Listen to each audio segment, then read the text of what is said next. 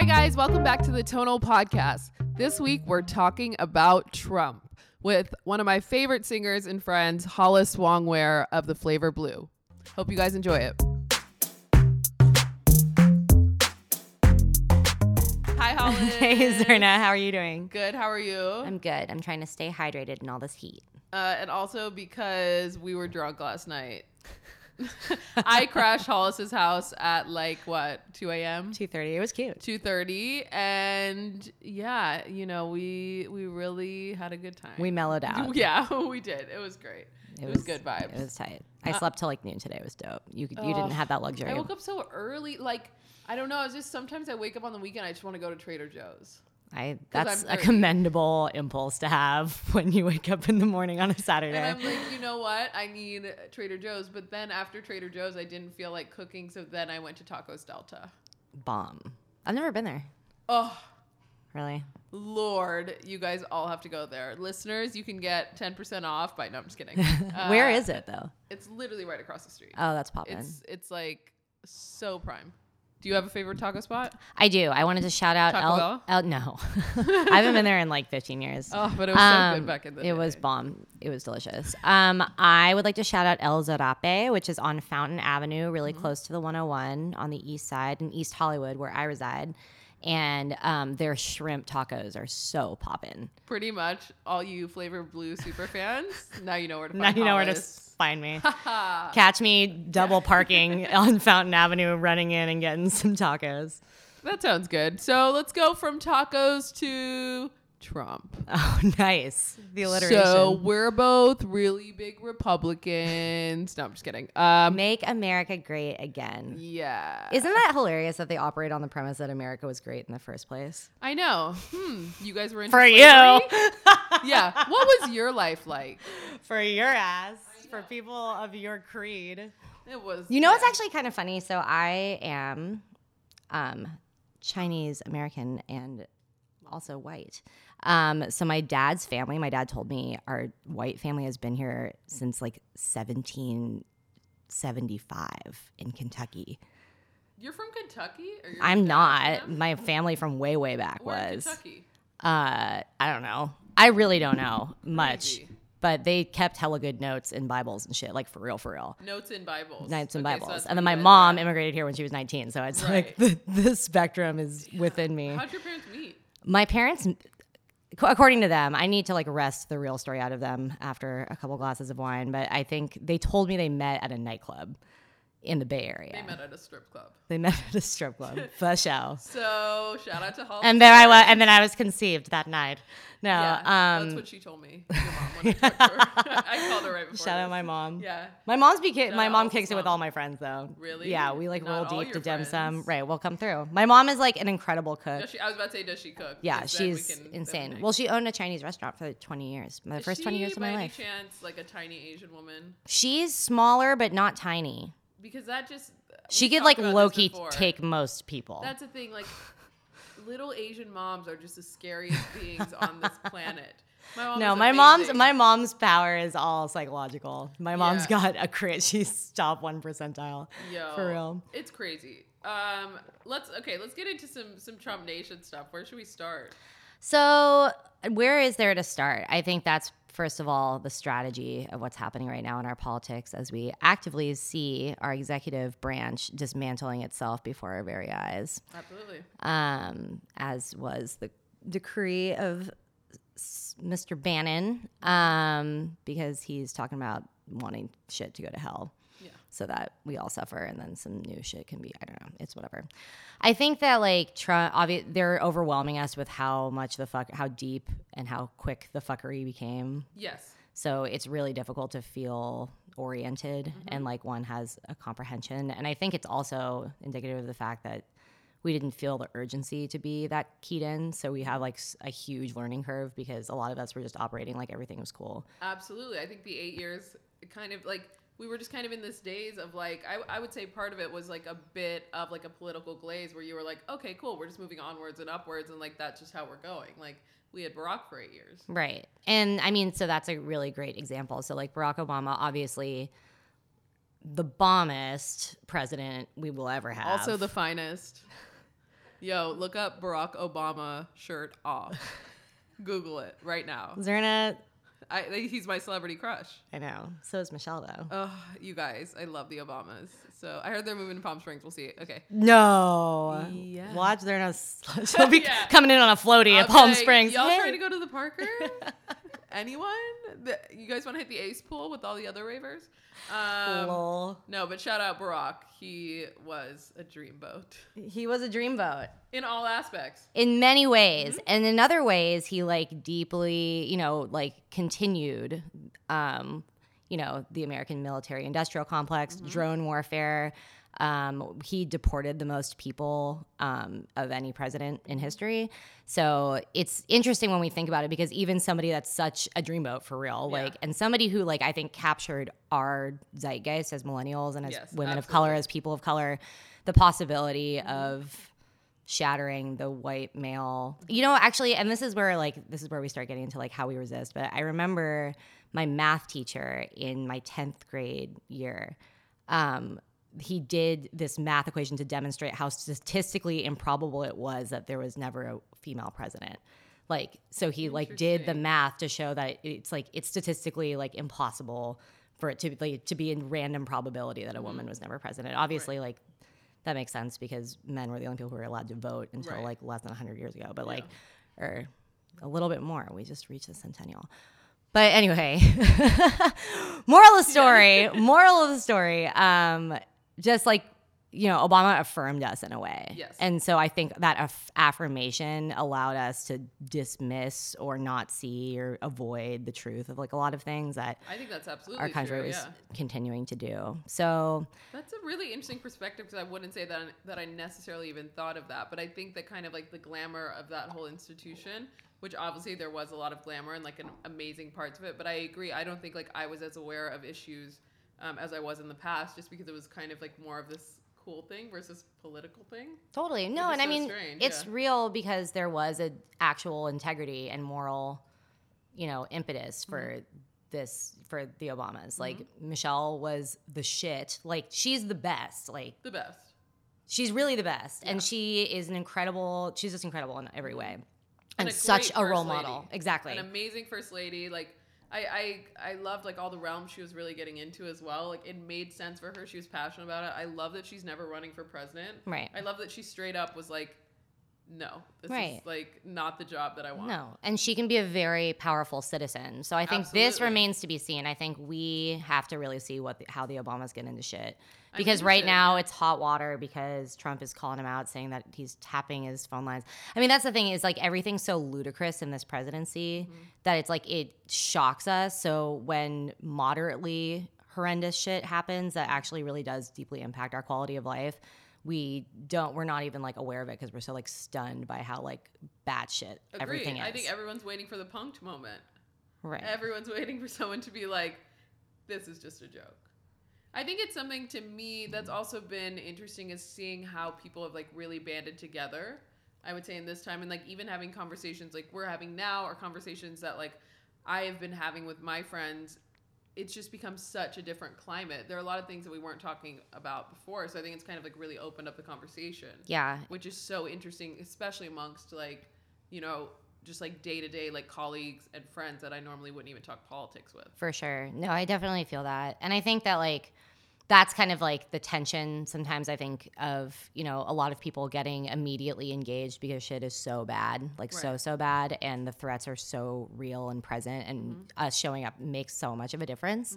And then there's a large, a group of people who have been political activists and have been engaged and have been working on community stuff. And I think that you really saw that disparity at the Women's March, for example. People being we're here, we're proud, we're women.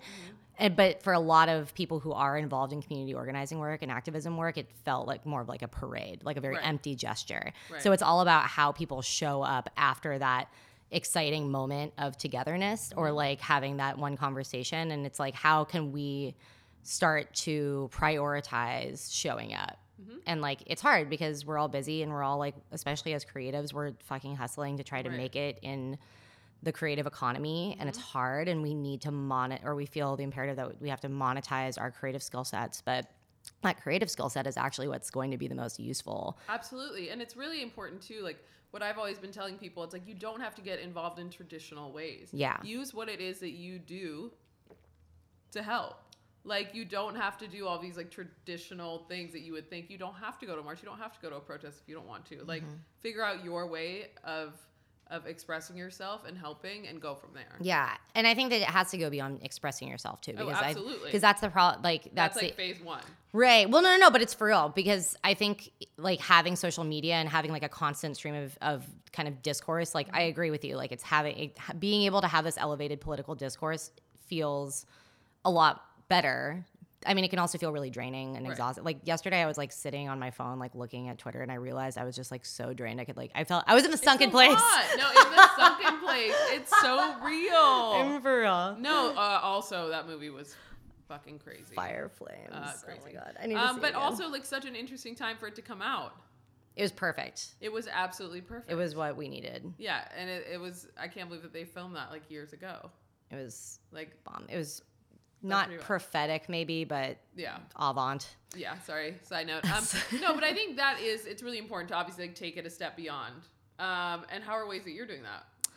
Well, I want to know. Well, I think so for me, like the way that I even got started as an artist and creative was in like an inherently political capacity because I started doing spoken word poetry with this organization called Youth Speaks. Shout out Youth Speaks, which has turned out like dozens of fucking incredible alumni that are changing shit nationally and internationally. But basically like coming together, like people understood sharing poetry as like an inherently political act and the idea of forming radical community and how narratives can shift culture. Like that was just like what I learned when I was like 16. I will be forever grateful for that foundation because I feel like I'm the kind of person where I'm like, I'll be like, oh, this is awesome. So if I had been like, you know, I embodied that and I'm thankful for that kind of compass versus me being motivated by something else. Absolutely. You know? What a great experience to get also that young. Yeah, that's what I'm saying. Like, and I don't know. I feel really grateful that like it's through art and through music that I was, you know, and through poetry that I like formed my political identity. Absolutely. And my, you know, like just like I was reading zines when I was 15 about like radical menstruation, like straight up. What is radical like menstruation? Radical menstruation says like fuck corporate shit in our bodies, fuck a tampon that has hella chemicals in it, make your own pads or free bleed, fuck it, or at least like use a Diva cup or like totally. or just the importance even of free bleeding. And I'm like 14, 15 in the suburbs of the Bay Area, like you know, making my own zines, like, and so that for me, like art and politics has always been like always collided. Yeah, well, it has always been like politics is the reason why you make art, which is the reason, you know, which influences politics and like that kind of thing. And I also think like the art coming out of right now is going to be amazing. Right. I was telling someone, I was like, this work in like late 2016, early 2017 is going to be amazing. And it has continued to be. I mean, I've just been like so enthralled by, you know, whether that's like the Solange album or the Blood Orange album or like just albums that are like very clearly speaking in a very insightful and introspective way about like what's happening on the outside. And it gives us like, yeah, it just resonates so much more now. It's not just like, we're listening to this to get fucked up or we're listening to this because it's like easy listening. You know what I mean? Like it's soothing. At this point, it's like healing listening. Right. And it's also like just those beautiful bodies of work like Solange's was, you know what I mean? That was like one complete political statement. Yeah. It was gorgeous. And so personal, too. Absolutely. I loved reading that interview between Beyonce and Solange in Interview Magazine. I know. Oh, my God. I was like, you guys are it was so tight. It was so, that's like, yeah. Like, really? And it was beautiful. I mean, especially for me as a musician, like, nerding out. Solange was talking about how she wanted her vocals to be mixed so that they were very, like, up close and present and, like, didn't have a lot of effects. I mean, she's always had a very, like, more intimate way of singing. I've been a Solange fan for, like, a decade, though. I was with her with... Tell me the truth. Yes. So there was Losing You, but then there was fucking when she was doing her little like doo-wop thing and she had Sandcastle Disco and fucking the other cut that people bumped more than that song, but that was my cut. Solange Sandcastle Disco like was my shit. idol, like period. She's dope. She's hella dope. And she's hella about it and she speaks her truth and it's tight. I'm about it. And I just love also like in the creative world, like especially with all of like the interesting assets she's putting together through like Saint Heron, like with all of her shoots, Yes. just like celebrating Yes. women of color Yes. and just like really, I mean, it's awesome because they're also so beautifully art directed, and I love that she just like bringing that whole vibe back. Totally. You're seeing so many people influenced by it. It's fine art. You know? Like she's Yeah, basically it's creating like beautiful. fine multimedia art. And I mean, that's the power of like the Knowles sisters, is the fact Yeah. that they do have the capital and the wherewithal to basically be like their own entrepreneurial end. Like they're both signed to Columbia Records, but they have their own like entertainment companies that they are making way more money for themselves than they would be if they were just like a traditional artist signed to a whatever. Yeah. So it's like They're powerful amazing. to see, and especially with Saint Heron, that there's such like an artfulness to its curation, and it puts emerging artists on too. I mean, that's when I get excited, Exactly. is when they post about my friends' work that I'm just like, oh my god, this is fucking incredible. Also, the way I'm connecting with people, I mean, even like No One Art House that they did, like right after I saw that, connected with them, like the DJs they use, the spaces they have, like they are killing it, and it's so exciting to see those. When I went to my first Saint Heron event, it almost reminded me of Selection back in the day, like that space of just like you just feel so welcomed and like just so comfortable. Totally. Yeah. And I think that's like really important. Well, and really it's dope necessary. too because they're all organized by, I mean, that's what we don't think about sometimes. Like we all go out and kick it, but like if you really think about the environments that we put ourselves in and like who organizes them and what kind of like energy and intention organizes them, like with Saint Heron, it's always going to be like Black and POC organized. You know what I mean? So what does that kind of space look like, and what's the vibe there, and what's the, you know, the thought that goes into shaping that experience versus what we usually experience. Oh yes, true. No, I think that's like a really good one. Let's talk a little bit about some immigration, because we were talking earlier too. Your mom, Chinese, moved here at 19. Moved here at 19. Amazing. Tell me her story a little bit. So my mom is a really amazing person, and she battled a lot of adversity to get where she is. And she's very like, if somebody wanted, I don't know, I mean, like she worked so hard and was so smart and like, you know, she like only got like a middle school education.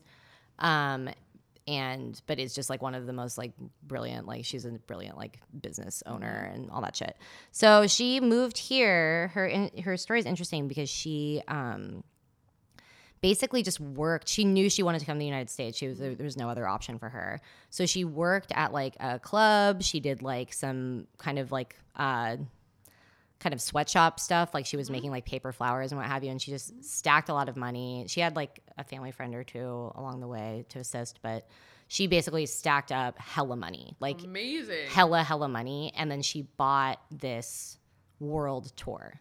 So she bought a ticket to this thing that was like, maybe for us it'd be like $25,000, right? Like something crazy. Shit. But the idea is that it takes you on like 30 different cities, right? And the last two are New York and San Francisco. So she went on this tour, which was kind of like this, it was a mechanism, right? So like there's a bunch of people that are going on this tour and they go to all these different cities. So my mom turned 19 in Paris and they were going to fly the next day from Paris to New York. And then so they flew that day, and then like suddenly the tour is nowhere to be found. And that's how people got into the country.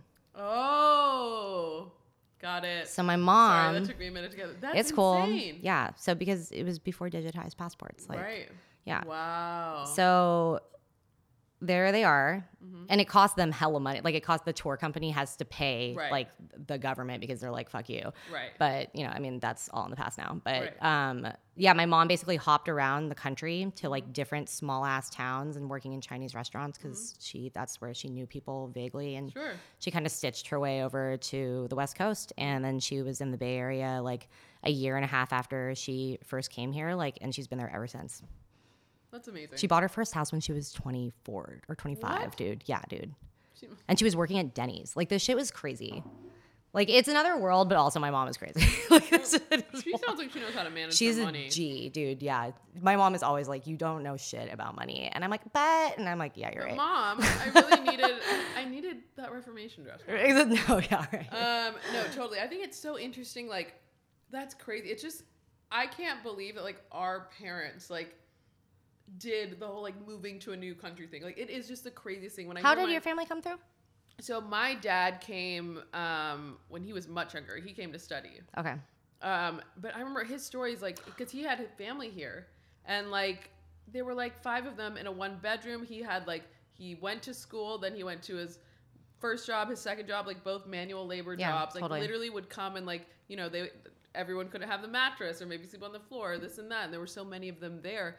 And he was just, all he was doing was like working these really difficult manual labor jobs, studying and saving. And he brought his whole family over, which is both of his parents and 3 of his sisters. Right. And then he went back to India to get, we've talked about this on the first episode. Actually, my parents are arranged. Right. That's right. And she didn't want to come out, right? No, she wanted to come to America. But my mom, like, was really, oh my God, old photos of her, just insane. She would, like, she was a teacher.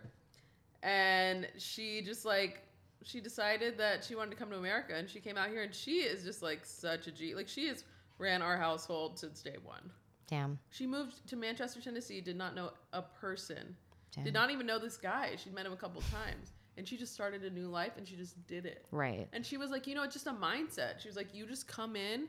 You do, even like she ate meat and then she came to his house and it was all vegetarian. And so overnight she had to be like crazy things that we don't even think about. It's like she was there. I was trying to look up this thing. I was listening to the TED radio hour like a couple days ago, and there was this talk from this dude who was a Latin professor, and he was Vietnamese, and he was talking about how his theory was that because Vietnamese language doesn't have the subjunctive clause, it makes it so that his parents didn't have any sort of reflection or regret. So there's no like, it could have been this way. It could have been that way. Like that that device doesn't exist in that language. So it's just like, it is this way. I don't want it to be this way. So it becomes this way. I have to do this to get that, you know? And that's exactly what it was. It was just like, you come out here and you do this and that's it.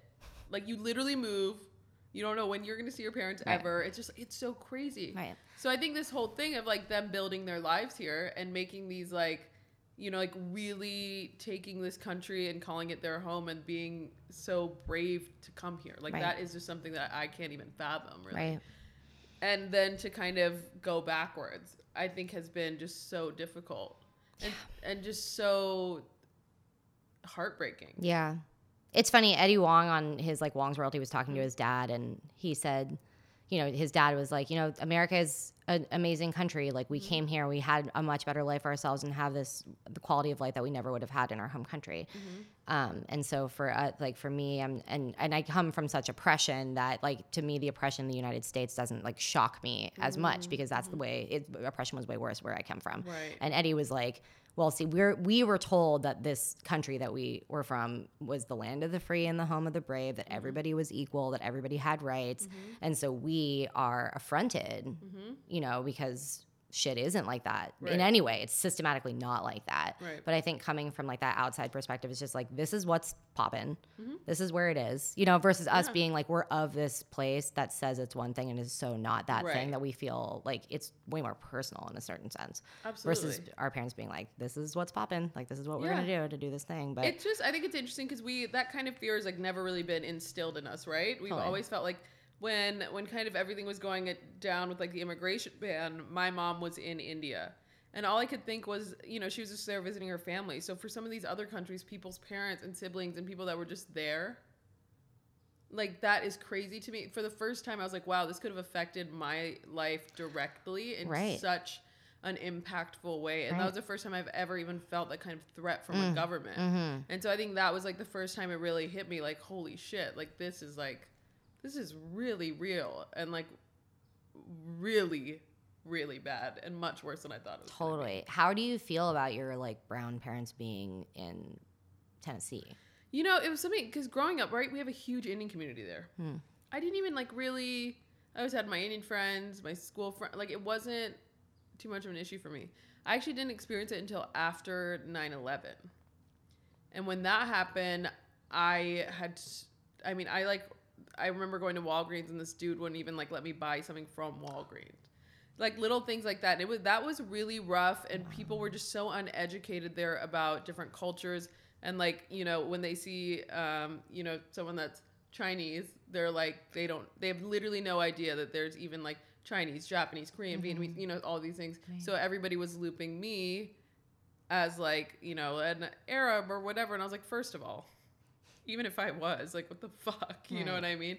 And second of all, just kind of being approached with that kind of those kind of like interesting moments was the first time in Tennessee I think we felt alienated and we felt not a part of the community, and it was really all it was people that weren't educated in culture.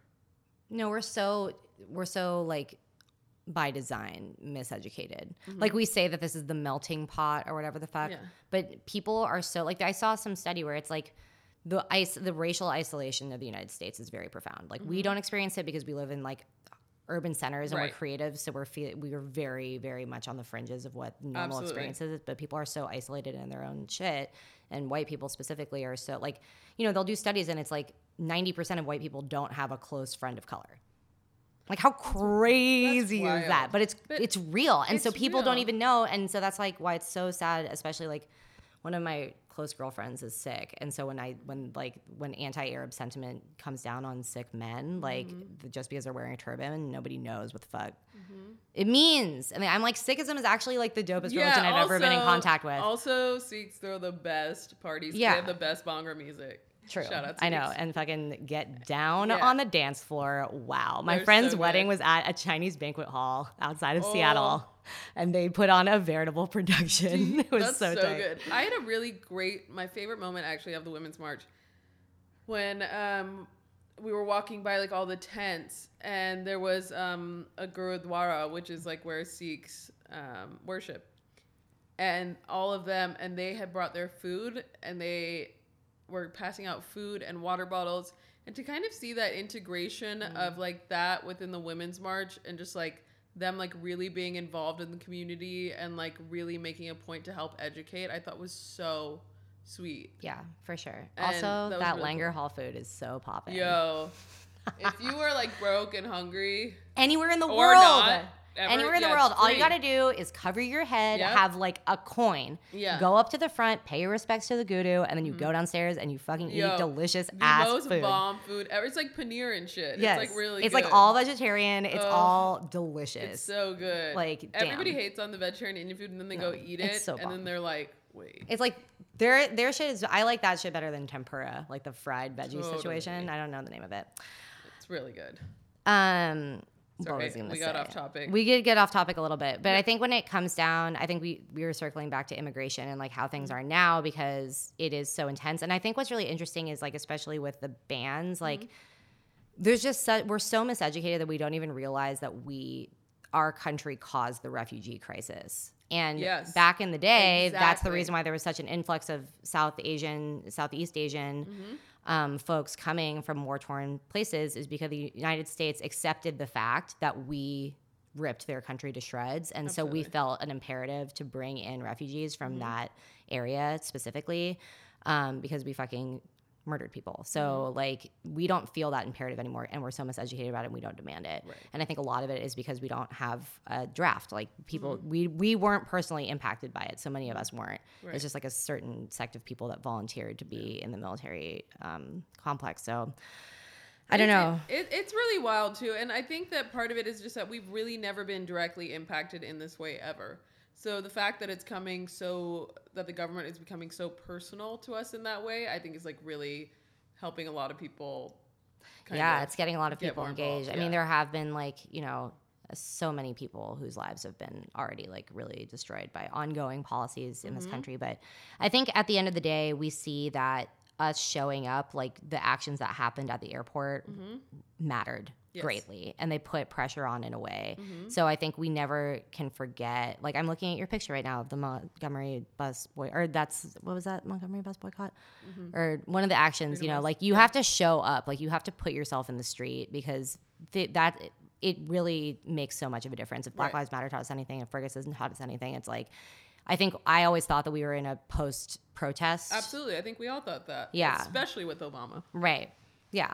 And I think that like, but during Obama's presidency is when everything went like around, first of all, you know, so, and I think that's another example of like, you know, I don't think change is ever going to come from the top. I don't think one president can come in and fucking transform the world. Like by very nature of taking on that role and getting elected by so many Americans, like you're never going to be able to be like radical, you know, but by the same token, we have the power of doing that, because we don't, you know, have to appease like not only hundreds of thousands or millions of people, but also all the companies that funded us to get us where we're at. Dude, Obama raised like how much money? Like $1 billion or some crazy fucking shit. It was insane. But also, like, who wouldn't want to give Obama their money? Yeah. Sorry. Or their body. Or their body. Obama, I know. Like, it was just a really lit time. It was lit. It was really, like, the most lit president. Well, culturally. He was the most culturally lit, to be sure. Mm-hmm. Like, the parties he'd have, like, the Roots is just his house band. I know. At the crib, at the White House. Like, what are you even talking about? No, like, he was V down. That last? V down. Well, your wife is in what, like some bomb house dress. Yeah, like she was looking insane. Immaculate. I like wanted to elect her for like Empress of the World. Me too. I think that'd be a good fit. Also, like her and Oprah, when they, oh my God, you guys, when they did the interview, I literally like two queens. I had a whole thing. I like got it all queued up. I made dinner. I like made sure like, you know, the lighting was right. Yeah. I sat down and watched my two favorite women. Yeah, completely. The two most like boss ass women. Yo, I love them. Like what the fuck? Now Oprah thinks that she can run for press. Yeah, obviously she can. Yeah, if obviously. Trump won, are you serious? But I don't want her to win though. We cannot have personalities in the White House. Right. But I fucking we love have you, a Oprah. fucking anti-personality in the Oprah, White House. I love you, but no. Girl. If Trump can be president, go ahead, Oprah. Yeah, I would much rather have yeah. Oprah than Trump. Shit. Yeah, well, yeah, absolutely. I'm like, maybe personalities are the only people we're electing now. I mean, that's the thing is like, and Trump wasn't even a successful reality TV star. This dude was not a Kardashian. Like, I don't even know what the fuck he was thinking. Nobody was like, I'm checking for The Apprentice. I would rather have doing that. like Kris Jenner as our president.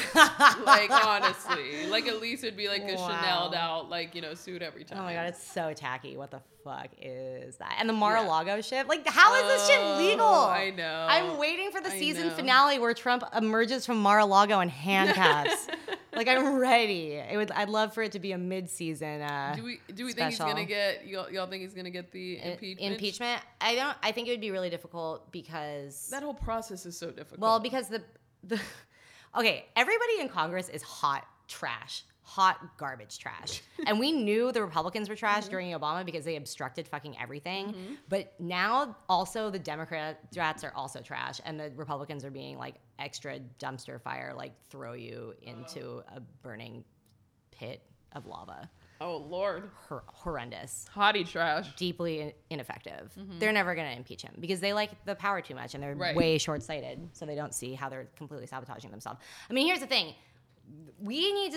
Voters need to show the fuck out in 2 years or else we deserve this shit. I still had so many friends and close friends who even didn't vote. Who like were like, you know, active and in so many things and politically and still didn't vote. And I was like, are you kidding me? Abysmal. 11% in Los Angeles. Do you know how easy it is to vote? I literally had a mail-in ballot. And this was an important election. Like, S was important. Like, this wasn't just some, it's whatever. It's like a council person. It's like, no, dude, like, this is like, if S had passed, it would have fundamentally changed the way the development happens, and it would have totally been in the pockets of the rich. And furthermore, the homelessness initiative needed 2/3 majority to pass. Yeah. So you need more progressive people to come out and say, yes, we want to give money to this issue. Yeah. It was, I don't know. I don't vote here still. But no, me neither. But I think it's just insane to me, though, even like in the presidential election, though, I had so many friends that didn't vote.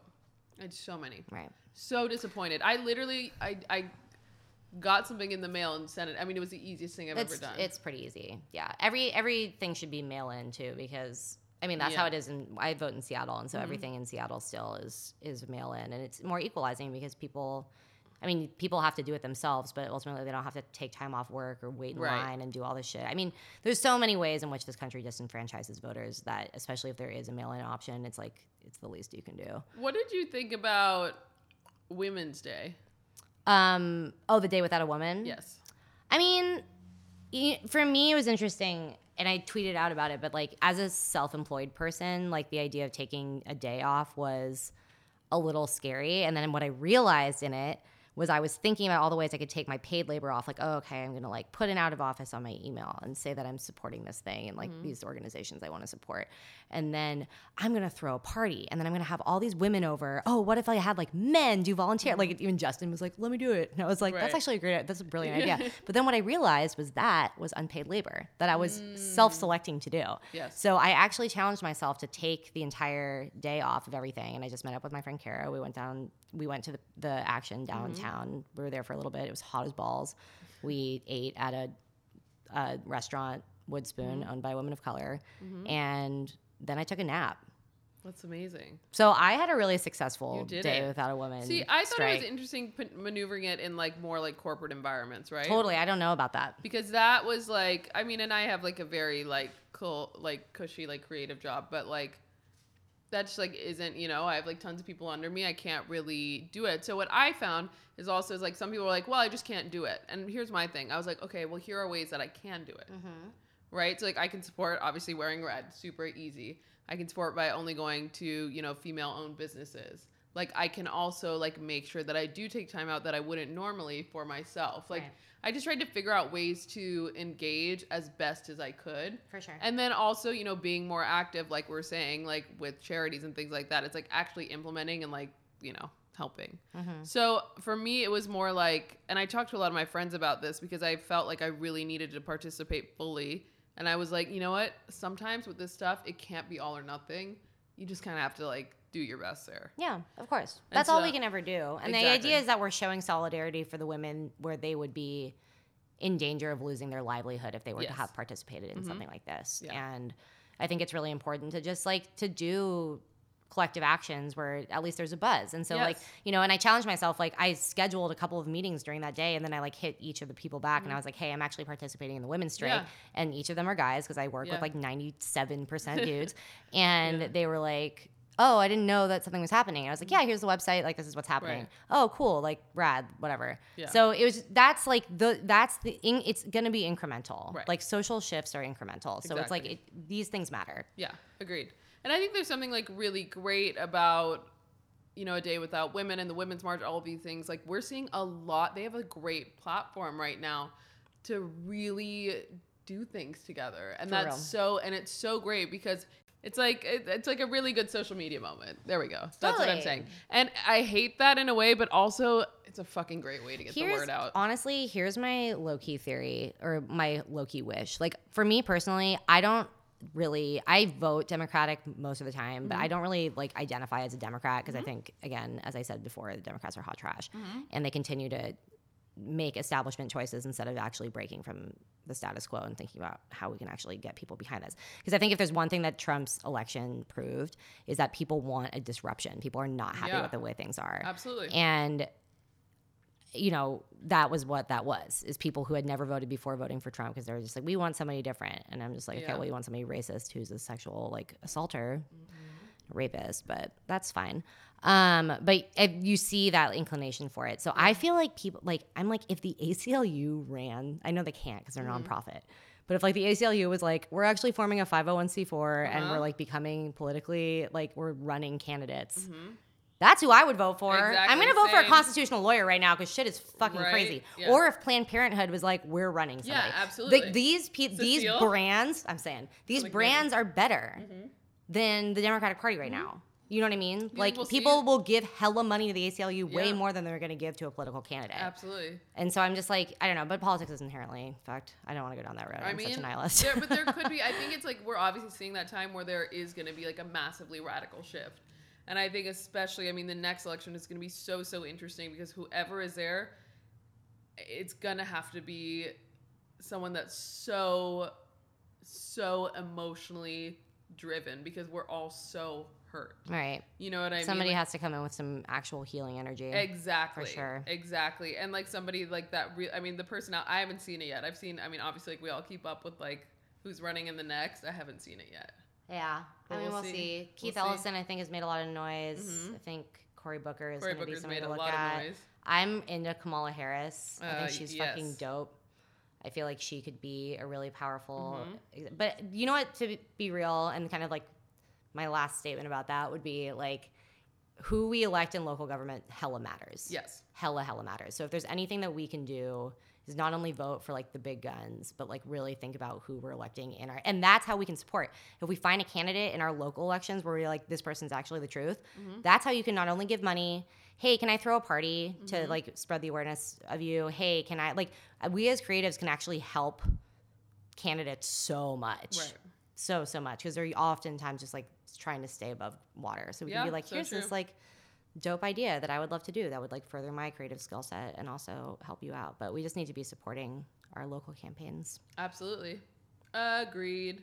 Last thing I want to touch on, self-care in this political climate. True. I have been reading a lot of novels lately.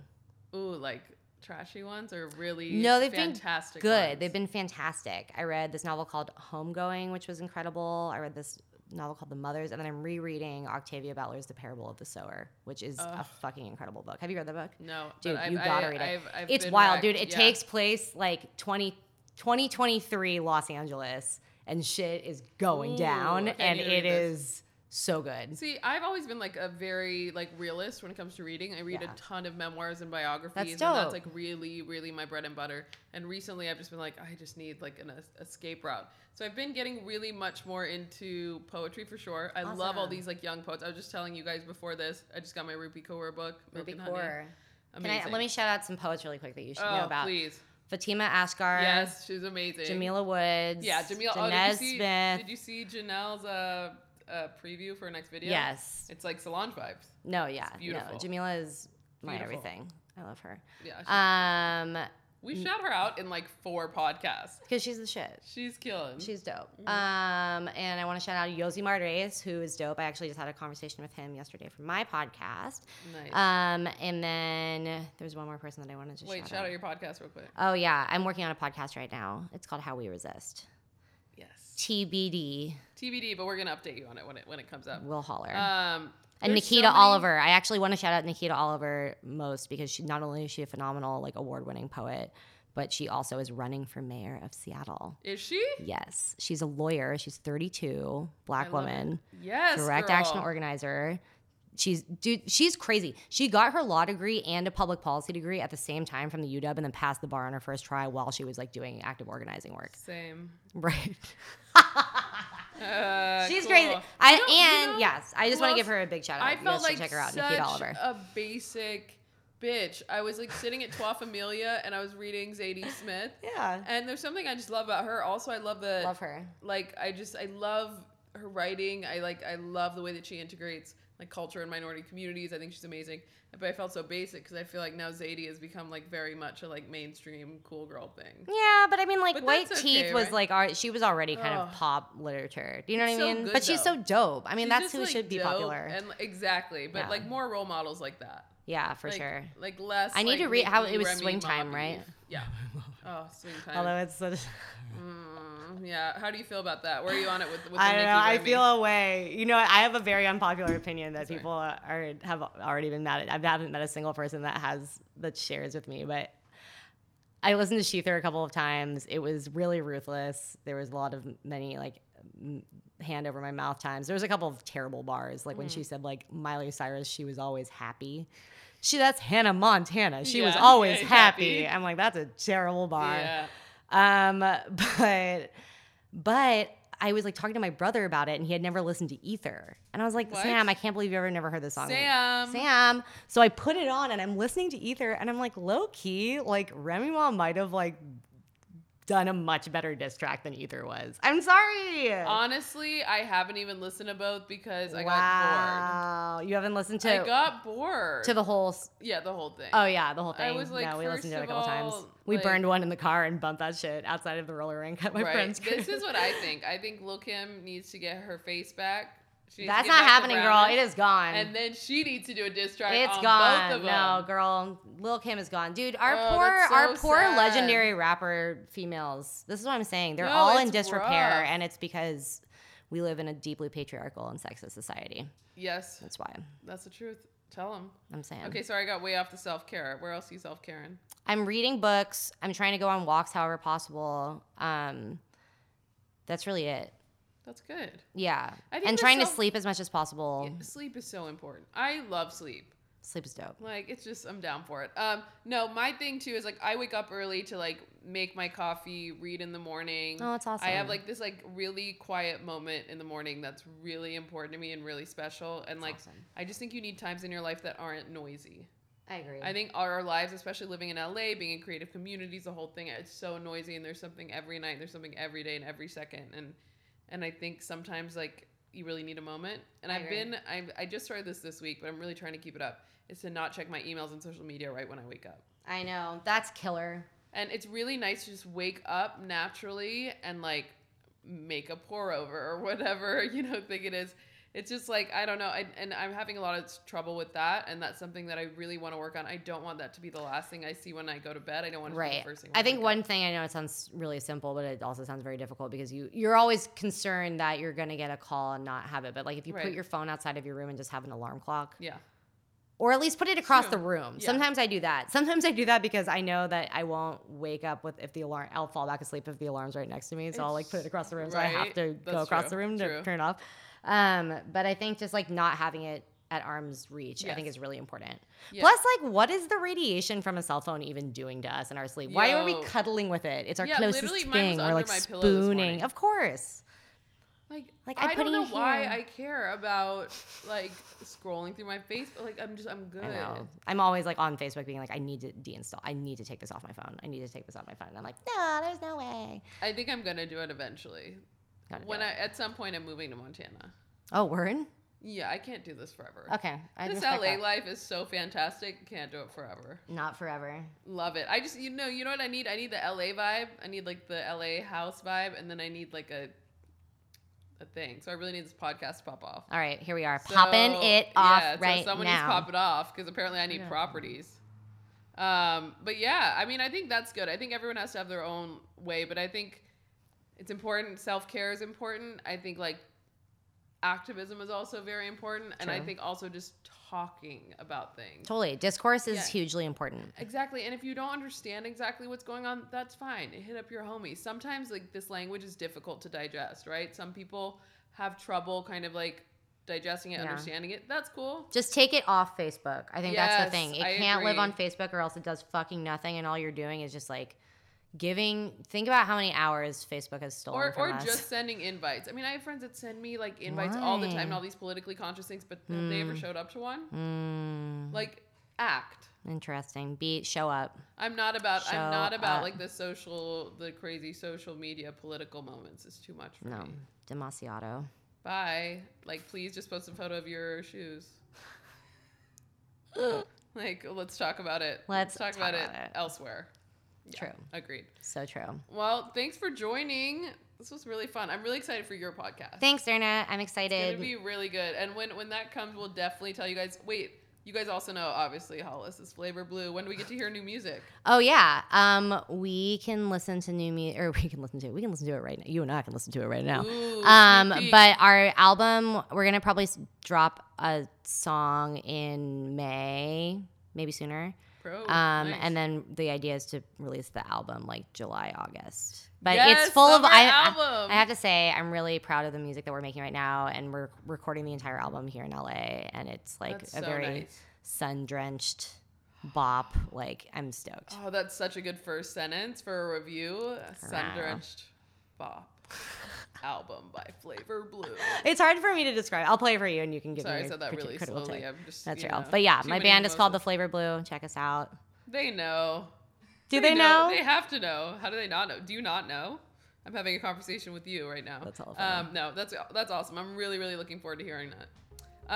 So you got to come back soon. Come back when your pod's up and we'll talk more. Will do. For more on Hollis, be sure to follow her on Instagram and Twitter at Wong-Wear. And also be sure to follow her band Flavr Blue at The Flavr Blue. That's TheFlavrbLue. For more on Tonal Magazine, please visit tonalmagazine.com or follow us on Instagram at Tonal Magazine. Thanks, guys.